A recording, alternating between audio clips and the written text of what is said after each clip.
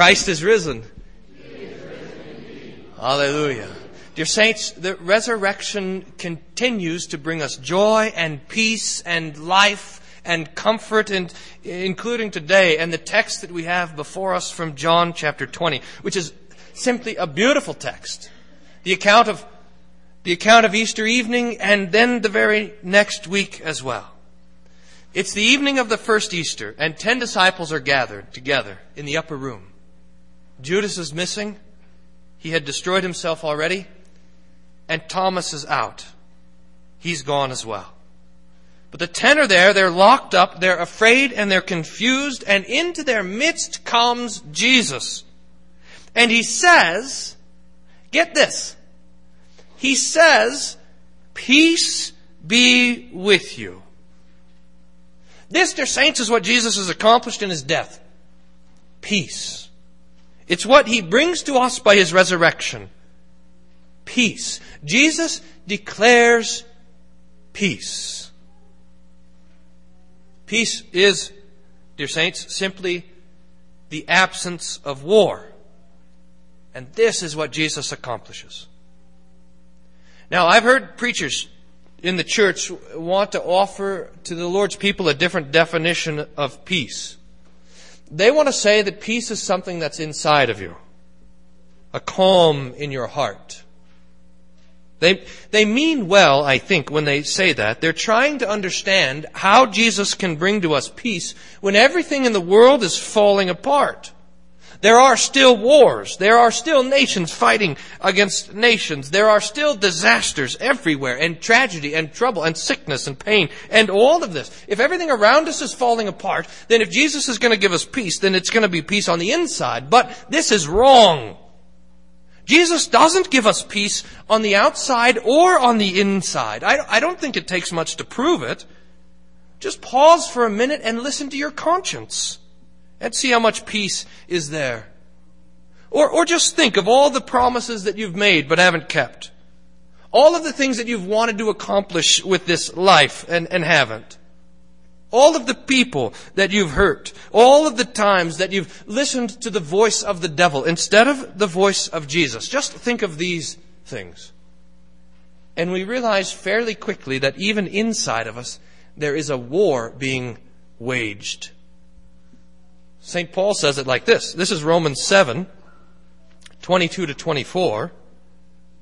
I delight in the law of God in my inner being, but I see in my members another law waging war against the law of my mind and making me captive to the law of sin that dwells in me, in my members. Wretched man that I am, who will deliver me from this body of death?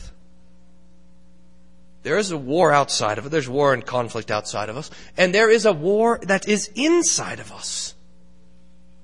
What then does Jesus mean when he says he comes to bring peace? If we're surrounded by war and conflict, what possibly could Jesus mean by these words? Here's 2 verses. 2 marvelous Bible verses that we should meditate on every Easter time, really our whole lives. The last verse of Romans chapter 4 and the first verse of Romans chapter 5. Jesus, writes St. Paul to the church in Rome, Jesus was delivered up for our trespasses and raised up for our justification. Therefore, since we have been justified by faith, we have peace. We have peace with God through our Lord Jesus Christ.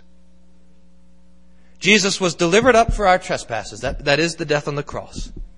He was raised up for our justification. That's Easter and the forgiveness of our sins. And the result of this, says St. Paul, is that we have peace with God. This is simply marvelous. It goes back to the beginning, to the very beginning, when the devil was there in the garden and he declared war on God and he enlisted Adam and Eve and all of humanity in this war, into his cause, into fighting with the Lord. But the Lord wouldn't have it, remember? He refused to war against man. I will put war, says Jesus to the devil in the garden, I will put war between you and the woman, between your seed and her seed. I will not fight with humanity. The Lord is not content to fight against us, to destroy us, to go to war against us. But the problem is our sin, because it's precisely what our sin demands. Every sin of ours, every breaking of the commandments, every false word, every crooked thought, every selfish, unloving act is a declaration of war against God. But Jesus brings that war to an end on the cross by taking your sin, by taking your failure, by taking your guilt, by taking all of your offense and suffering the consequences of it. And so He dies so that His blood could cover your sin, and He was raised to give that forgiveness to you. And this forgiveness of sins, this absolution, is His declaration of victory. That the war between heaven and earth, the war between you and God, that war is over. Peace be with you.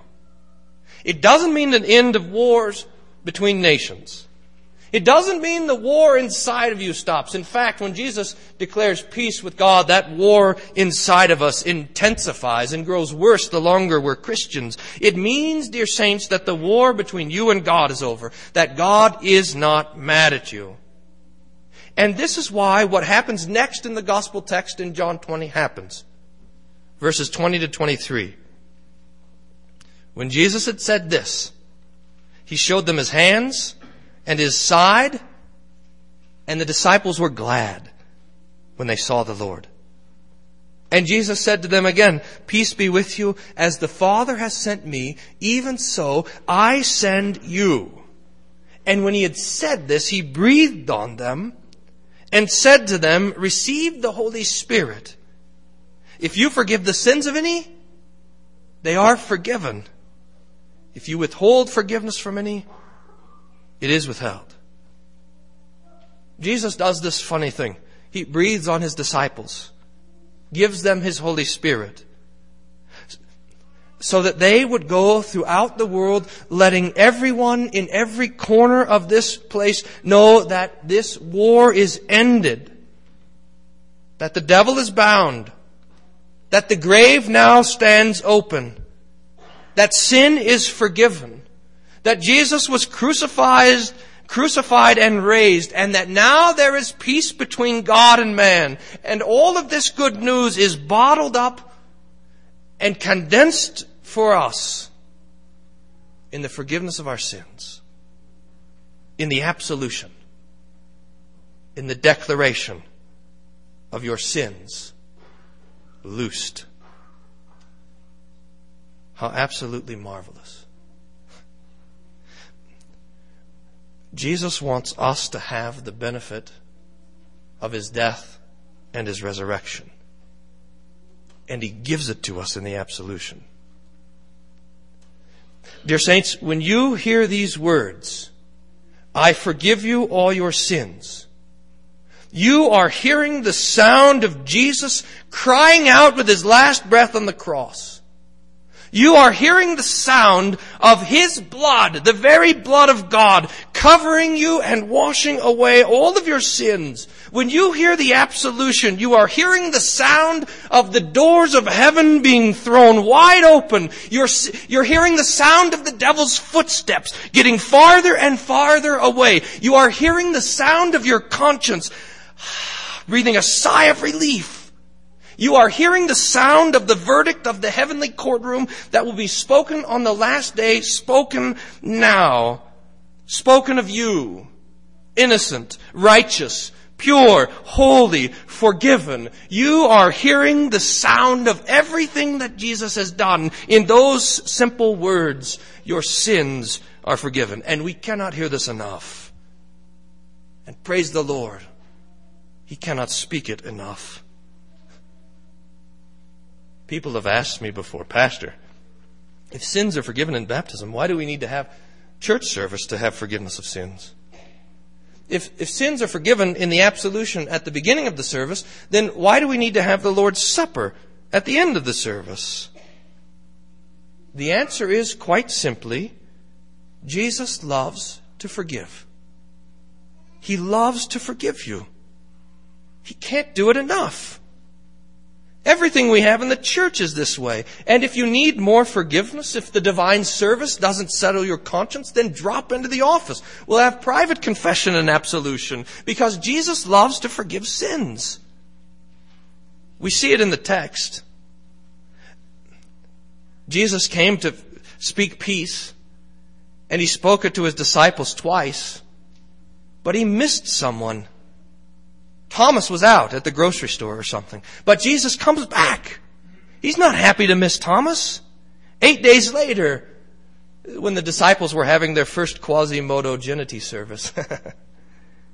8 days later, his disciples were inside again. Thomas was with them. The doors were locked, but Jesus came and stood among them and says it again, "Peace be with you." And then to Thomas, "Put your finger here. See my hands. Thrust your hand into my side. Don't be unbelieving, but believing." And Thomas answers, "My Lord and my God." You believe, Thomas, because you've seen me. Blessed are those that have believed and yet have not seen. And Jesus did many other signs that if they were written, there wouldn't be enough room for them. But these are written that you may believe that Jesus is the Christ, the Son of God, and that believing that you may have life in His name.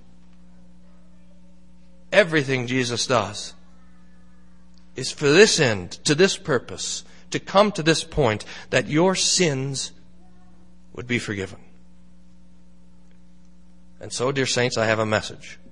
I have a message to you from Jesus. From His cross, from His empty tomb, from Jesus who was crucified, dead, buried, raised, and ascended to the right hand of the Father. His message is this: as a called and ordained servant of the Word, I announce the grace of God unto all of you. And in the stead, and by the command of my Lord Jesus Christ, I forgive you all your sin. In the name of the Father, and of the Son, and of the Holy Ghost. Peace be with you. Amen. And now may the peace of God, which passes all understanding, guard your hearts and minds through Jesus Christ our Lord. Amen.